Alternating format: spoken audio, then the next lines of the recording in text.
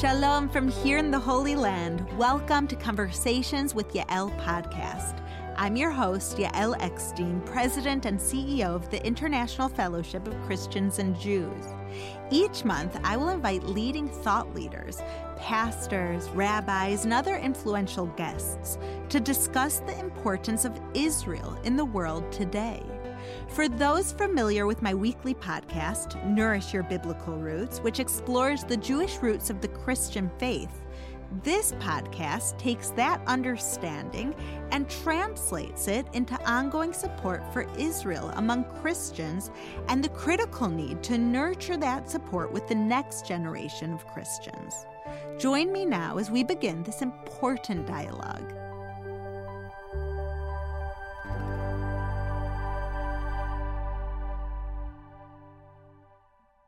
Today I welcome to the podcast a longtime friend of both my father and myself, as well as a longtime friend of the fellowship, the amazing, inspiring Bishop Lanier.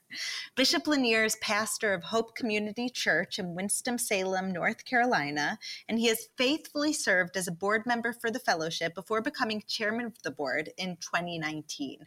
We have been so blessed with his leadership. During his tenure, the fellowship has faced some of its greatest challenges: the difficult transition in leadership following the unexpected death of my father, fellowship founder Rabbi Yechiel Eckstein, the pandemic and its global impact on Israel and our donors, terrorist attack on Israel, political upheaval both in Israel and the U.S., and so much more.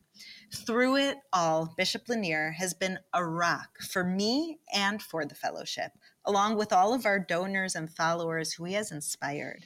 His huge heart for Israel and the Jewish people has been an inspiration to me, and I know that it will inspire you as well.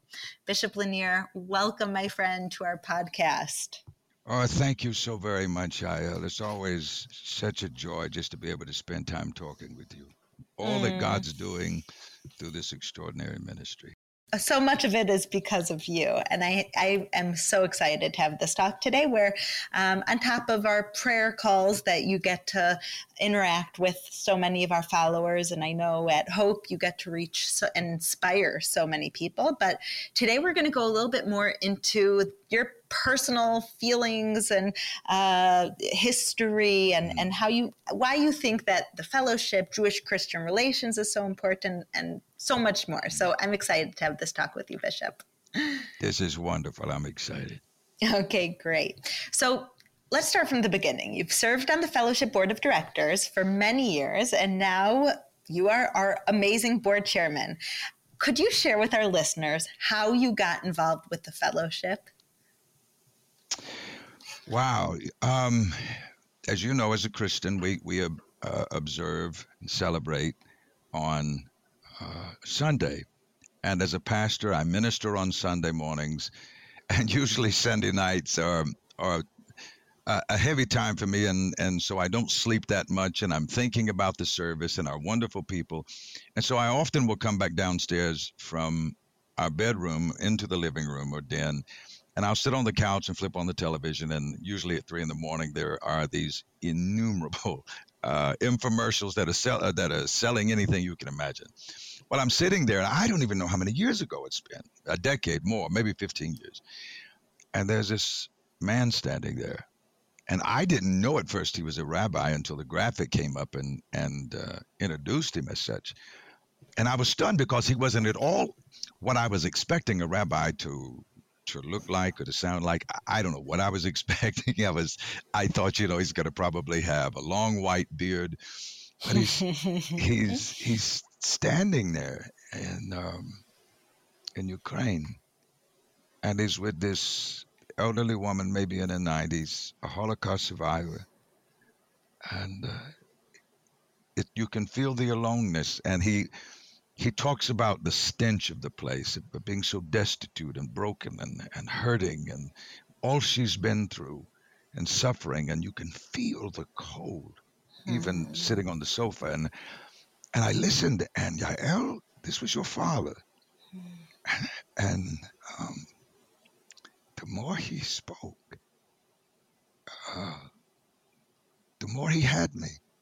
And I often tell people, which is an odd phrase for a Christian to make, but your father, my rabbi, was saving my soul because he was not simply introducing me to the most horrible situation, but he lovingly, tenderly was giving me a chance to leave my couch and to step into Ukraine and to walk into this little cold, frozen space with this woman who seemed far too much suffering. And he invited me to be a part of her conversation, God's conversation with her. And I was in. I mean, I was just non-negotiably in. It was over. And the next morning I said to my wife, I watched this rabbi and he was sharing the story from Ukraine, and he offered the opportunity for viewers to participate. And I said, I want us to do this. And she was all in. Then I shared it with our congregation and said, listen, we all know about Israel, and this event that I watched was not in Israel, but it directly speaks of Israel to us in our faith. And so we then, as a people, began to participate. And now it's been all these years, but it all started sitting on a couch in the middle of the night, watching a rabbi in Ukraine promising a Holocaust survivor there was reason to wake up one more morning. Wow. I have the chills just listening to you, because it's not, my father used to always say about me, Ellie, you caught the vision, you caught the mission, you caught the passion. And it sounds like, Bishop, it was something that was always in your heart, but it was just for some reason at that time that God showed you the next stage in life where you're able to be so relevant and impactful, both through prayer, through first getting involved with Hope, financially supporting, bringing Jewish people home and blessing, saving the lives and blessing those elderly in the former Soviet Union. But I know that when you saw my father on television, isn't really where the love for Israel and the Jewish people began. What are the roots of your love for Israel, Bishop? Well, as you know, I am a Christian, and so as part of the Christian experience, most Christians will spend a time on Sundays sitting in what's called Sunday school for children. We'll be sitting in there. It's the stories and learning what happened at Machpelah, at the burial of Abraham, Isaac, and Jacob, and Sarah and Rebecca and Leah, and what happened at Bethel with Jacob, with the heavens open and the angels ascending and descending, and Shechem, and Shiloh, and as a Christian, Bethlehem and Nazareth, and so the conversations between heaven and that land became personal for me. I was allowed to step into an ongoing conversation, and got to not only listen but to participate in, and that place was where my own faith was being hammered out, and I don't know how else to describe it. The ongoing conversation became personal to me. I was able to tap into something. So, Bishop Lanier, I hear your amazing testimony of how you connected to the fellowship, the amazing hand of God, and showing you exactly at that time on the television that little old lady in Ukraine, and my father, who ended up really touching your heart and changing all of our lives because of it. But I know it was personal for you even before that. I remember when I was at your house, you were talking to me about the Brooklyn rabbi, the Lubavitcher Rebbe, and I remember you brought kosher food to your house in North Carolina, and we sat with your amazing wife and your inspiring son. That apple doesn't fall far from the tree, as your daughter was in Israel as rockets were flying, and I remember feeling that for you and your family and your household, and then when I met the Hope community, for everyone at Hope, that Israel is something that's not this esoteric faraway land, but it's something that's personal for you. It's something that you feel a personal connection to Israel and the Jewish people. And so I know going to Israel for the first time must have been a really powerful experience. Could you tell me a little bit about your first visit to Israel? when it was, what were your first impressions? What did you Oh, wow. feel? Well, it was really strange, Yael. My wife and I get a call from a pastor friend who's taking a group, and he has two people back out. And he said, "Look, I've got two seats that are available. I think if you could come up with, maybe it was $500. This was in Oh, 1995. wow. And he says, if you could come up with $500, then you're in. Well, we came up with $500. The only thing was, we did not land in Tel Aviv. We did not land in Israel at all. We landed in, let's just say, another country. And so my whole experience with the conversation with Israel, as far as on the ground, boots on the ground, was radically different. I Wow. mistakenly, when we landed, I thought, this is Israel. And my mind, this is terrible. I'm just going to tell you, I'm thinking, my mind was, why don't all these people just pack up, move to Utah, and start over? What's the big deal? I Wow. did not understand the intensity, because I was not yet on that soil. Wow. And that soil, I mean, as soon as you cross the border, you immediately begin to discern that soil has a soul, Hmm. and it's a living thing, and it's not just the stage. Israel is not simply the stage where all these extraordinary stories are played out. It's actually, the soil itself is one of the primary actors in this story, and it has its own voice, its own desires. It responds, as we know, when its owners returned, that land Yeah. responded and grew and Yeah. prospered and bloomed and blossomed. So when I first got there, it was not good, when we landed in another country. But as soon as when we were there a day or two, and the people were fine, they were very nice, but it kind of skewed what I was expecting. Then when we stepped into Israel, I'm like, home. My soul is What you home. felt the difference between being inside on the Totally. holy soil of Israel versus somewhere close Oh, by. wow. Exactly. It was conversing. It was speaking, and I had been listening for it, but I wasn't in the room where it was talking until I was. Wow. Wow. And so when you got back, Bishop, what was kind of that one thing that you wanted to tell your family, your church, and kind of everyone that you could? What was the message from Israel that you came back with, wanting to just spread to the world? You know what? Wow. It's, as they say, it's kind of like trying to drink water from a fire hydrant. It's so overwhelming, and you realize probably what you suddenly want to do isn't going to be nearly as effective as the subtleties. Hmm. And it's kind of like, I'm going to tell you everything I know today, and we're going to show you films that we took and show you souvenirs and have all these, but really you're going to see the change the next week and the next month and the next year, because it gets into the DNA of your faith, and of who you are as a person and a believer, so that you don't even know, you may not even specifically be referring to Bethel or Shiloh or Jerusalem, but the experience, the exposure, the encounter is going to be undeniably obvious when you speak about anything related to Scripture. I can so relate to everything that you just said. I'm sitting here like, wow, yes, yes, yes, yes. It's something that it's so hard to put into words, and it's so hard to put in Yeah. videos, and so hard to put in pictures, and you just want to capture that feeling that you have, and you realize that there's no Hmm. way to do it. It's something that you could only No. experience. And what I Yeah. always say, Yeah. people always ask me like, yeah, when you talk, how do you, what's your goal when you talk about Israel, both with the Jewish community and Christian community and everyone who lives outside of Israel? You know, my life is dedicated to giving people outside of Israel a taste of Israel. And they say, what's your goal with it? Yes. And I always say, I want to show them, I can't explain it in words, but I want to show through Hmm. lots of different details coming together why I made Aliyah, why I picked up my comfortable life in America and moved to the Middle East war zone. And it's not because of the politics, and it's not because of anything else besides No. this is home. And home Hmm.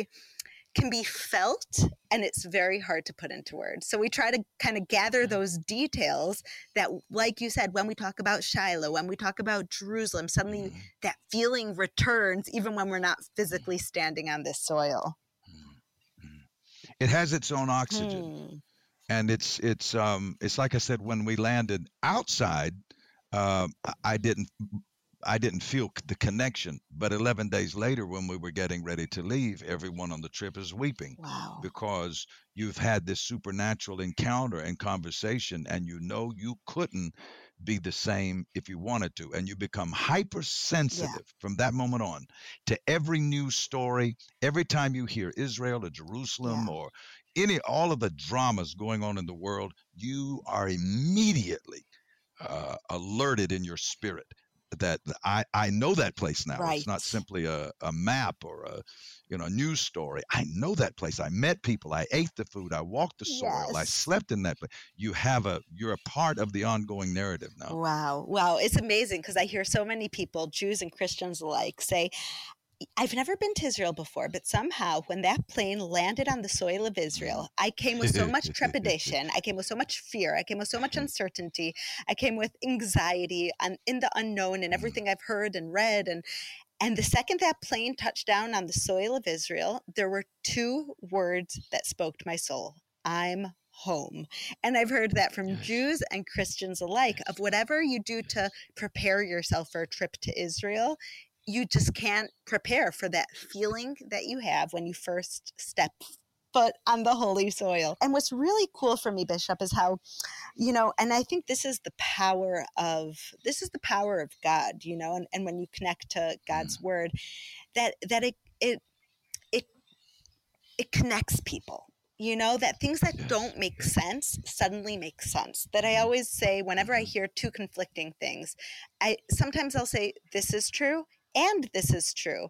But you know what? We are a paradox. We're body and soul. We're physical and spiritual. And sometimes the deepest truths are paradox. And so the fact that Jews and Christians can come together over Israel, over God's word, over quoting Psalms, over prayer for our children is something that I think for thousands of years sounded like a faraway messianic dream.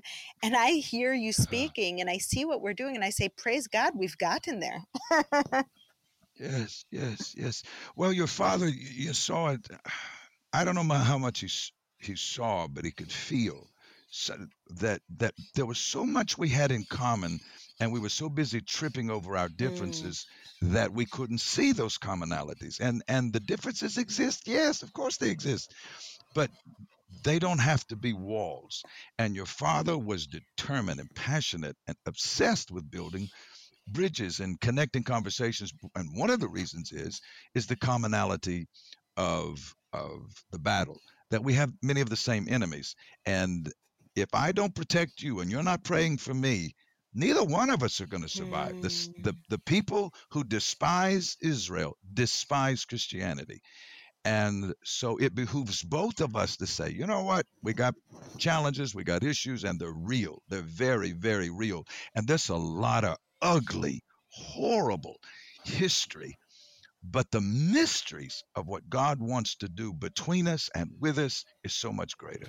Jews and Christians are sitting down together and saying, what do we have in common? You want to talk miracle. That's profound. Yes. And it's a non-negotiable. It's a non-negotiable in that the land belongs to the one people of Israel, and Jerusalem is the holy city, is that one city that belongs to the one people of Israel.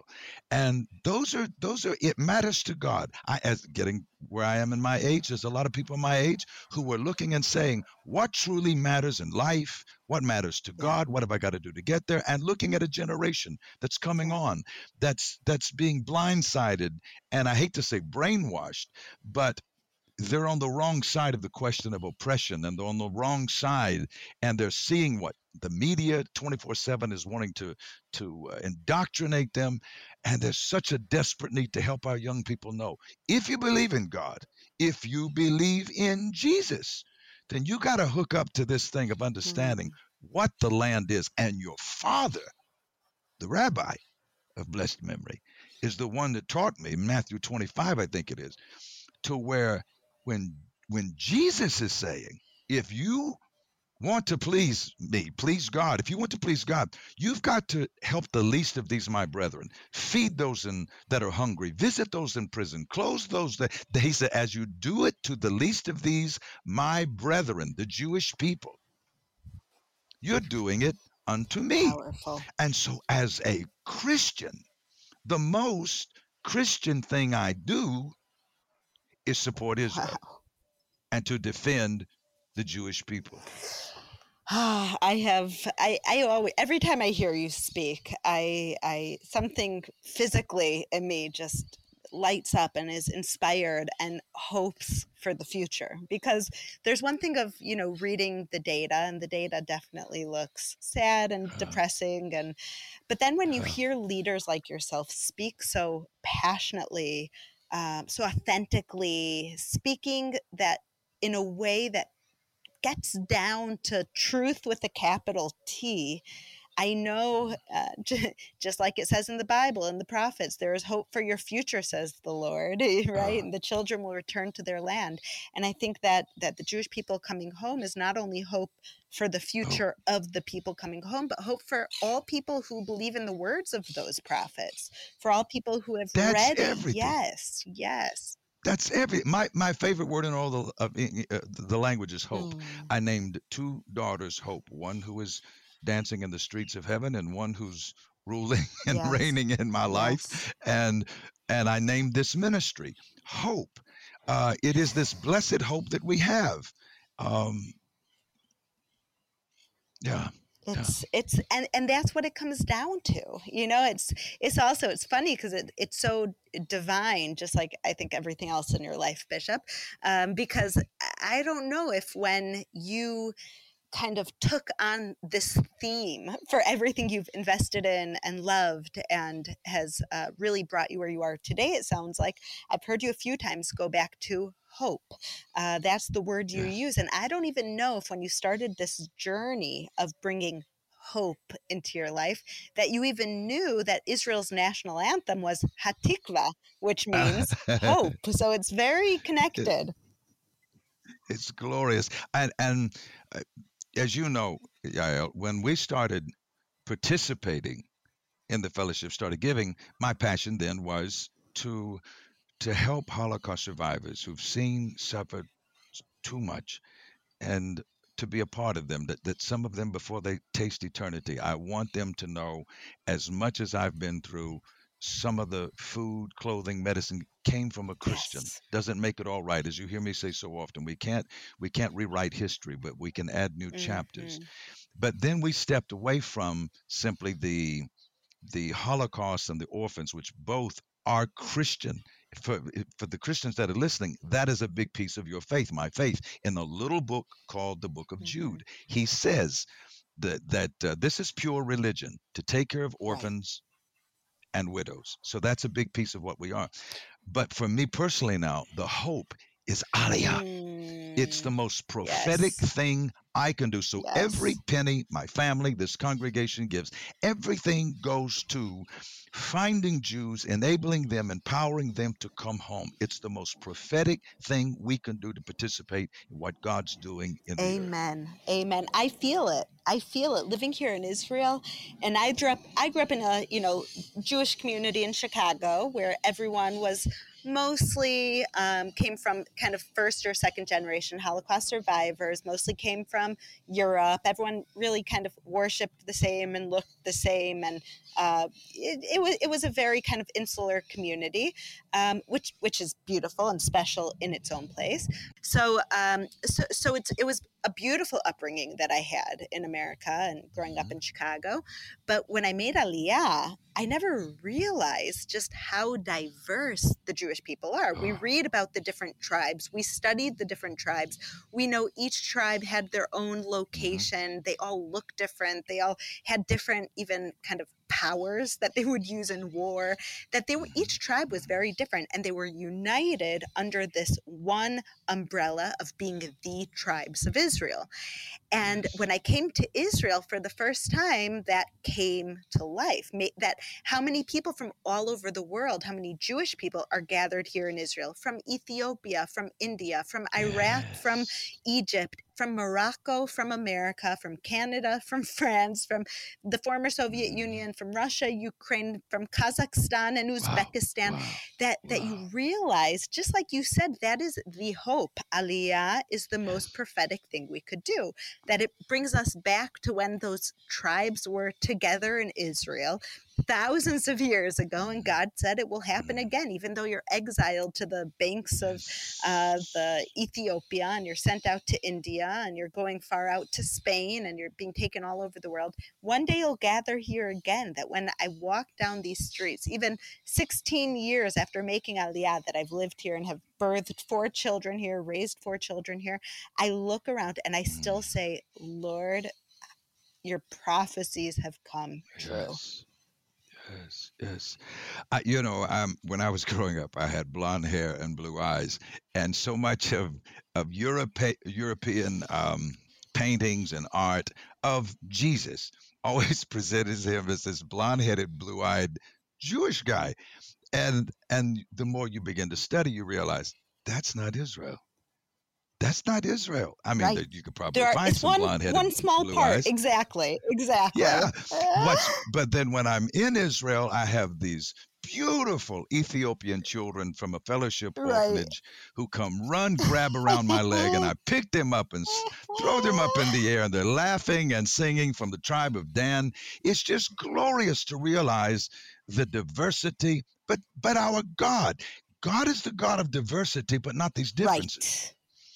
It's his brilliance, it's his omniscience, the wonders of his creativity, and all of this diversity. None of it was a mistake or an accident. Every piece of it is intentional. And so God uses the diversity. He seeds it. He plans on it from the very beginning. And we need to be able to appreciate the diversity without making differences out of it.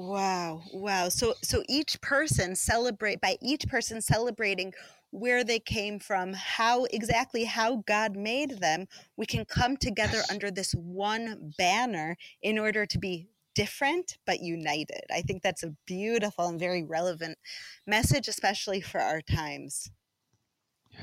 Yes. And when you look at the glory of Israel, as we talked about Aliyah brings every day more and more of the diversity home. Yes. It brings home pieces of Israel that had not been there, and they're coming home, so that home is truly becoming home, and that the state of Israel is becoming the nation of Israel, to where more Jews are inside the borders and the promise than outside. Right. We are living in awesome times that we can just have a conversation like this. First of all, me sitting here in Israel, you sitting in North Carolina, speaking to people around the world as we're just talking about God's prophecies coming to fruition, Yes, ma'am. What awesome It's a time. glorious thing. So, Bishop, I have 2 last questions for you. I know I can't talk to you forever, and I know we'll have many more opportunities, and I know that also all of our listeners are going to be excited for you to come back again. But I have 2 last questions for you. Number 1, what is your go-to Bible verse? Oh, wow. Well, I'm Christian, so if it's okay, I'll have 2. One from the Hebrew scriptures and one. The Hebrew scripture for me would be David. It would be Psalm 27, where he's basically saying, there's one passion in my life, one desire, one obsession. It's to be in the house of the Lord and to be in the Shekinah, to be in the presence of the Most High God all the days of my life. That's my passion. And then as a Christian, it would be where Jesus is saying, look, a bird can't fall out of a tree and die without God attending its funeral. And so why are you obsessed about clothes and food and all of these other things? And the verse is Matthew 6:33, where he says, seek ye first the kingdom of God and his righteousness, and all the other things will be added unto you. So for me, both of them are about being not just surrounded, but saturated in the glory of the Lord. Beautiful. And they're both about also what stands out to me about our responsibility to seek the Lord and then to dwell there. Oh, yes. That we have a responsibility in this relationship, just like any relationship. Yes. We have to seek the Lord. And once we seek him, Totally. you will dwell there all the days of your life. And it's a beautiful message that really is consistent both in the Old and New Testament and so relevant to our lives today when I hear so many people asking, where's God? And I think of the old Jewish saying, wherever you let him in. Ooh. Yeah. Ooh, wow. Beautiful. Well, Bishop, could you end, please? Your prayers are always rocking the heavens. Can you end with a prayer for all those listening, for our friends in America, for our friends in Israel and around the world who I know are inspired by you? Almighty God, I would love to see the smile that must be on your face at this moment, because your children, the seed of Abraham, different parts of the world, the miracle of technology, are able to converse. And what do we choose to talk about? You and your promises to a people, to a place, the land of Israel, the people of Israel, and those of us who've been grafted in, not as the root, but as an extension, that you allow us to step in and say, hey, I get to be a part of this conversation. Thank you, oh God. Now I celebrate and I thank you for this extraordinary international fellowship of Christians and Jews. It was a promise. And every day it's becoming more manifest. I thank you for Yael. I thank you for her family. I thank you for every fingerprint and every person willing to be a part of what you're doing in the earth through the fellowship on behalf of Israel. Almighty God, surround, hover, keep safe from every harm and danger. May no sickness or disease, no plague come near your dwelling. And may each person listening to our voices now be fully convinced that God loves you. He is obsessed with you and does everything possible to bring you nearer. And as we speak of a chosen people, as Yael was noting a moment ago, may we choose you, oh God. May we celebrate you, pursue you all the days of our life. And we pray this now in the name of that one God of Israel, that God of generations, of Abraham, Isaac, and Jacob. Amen.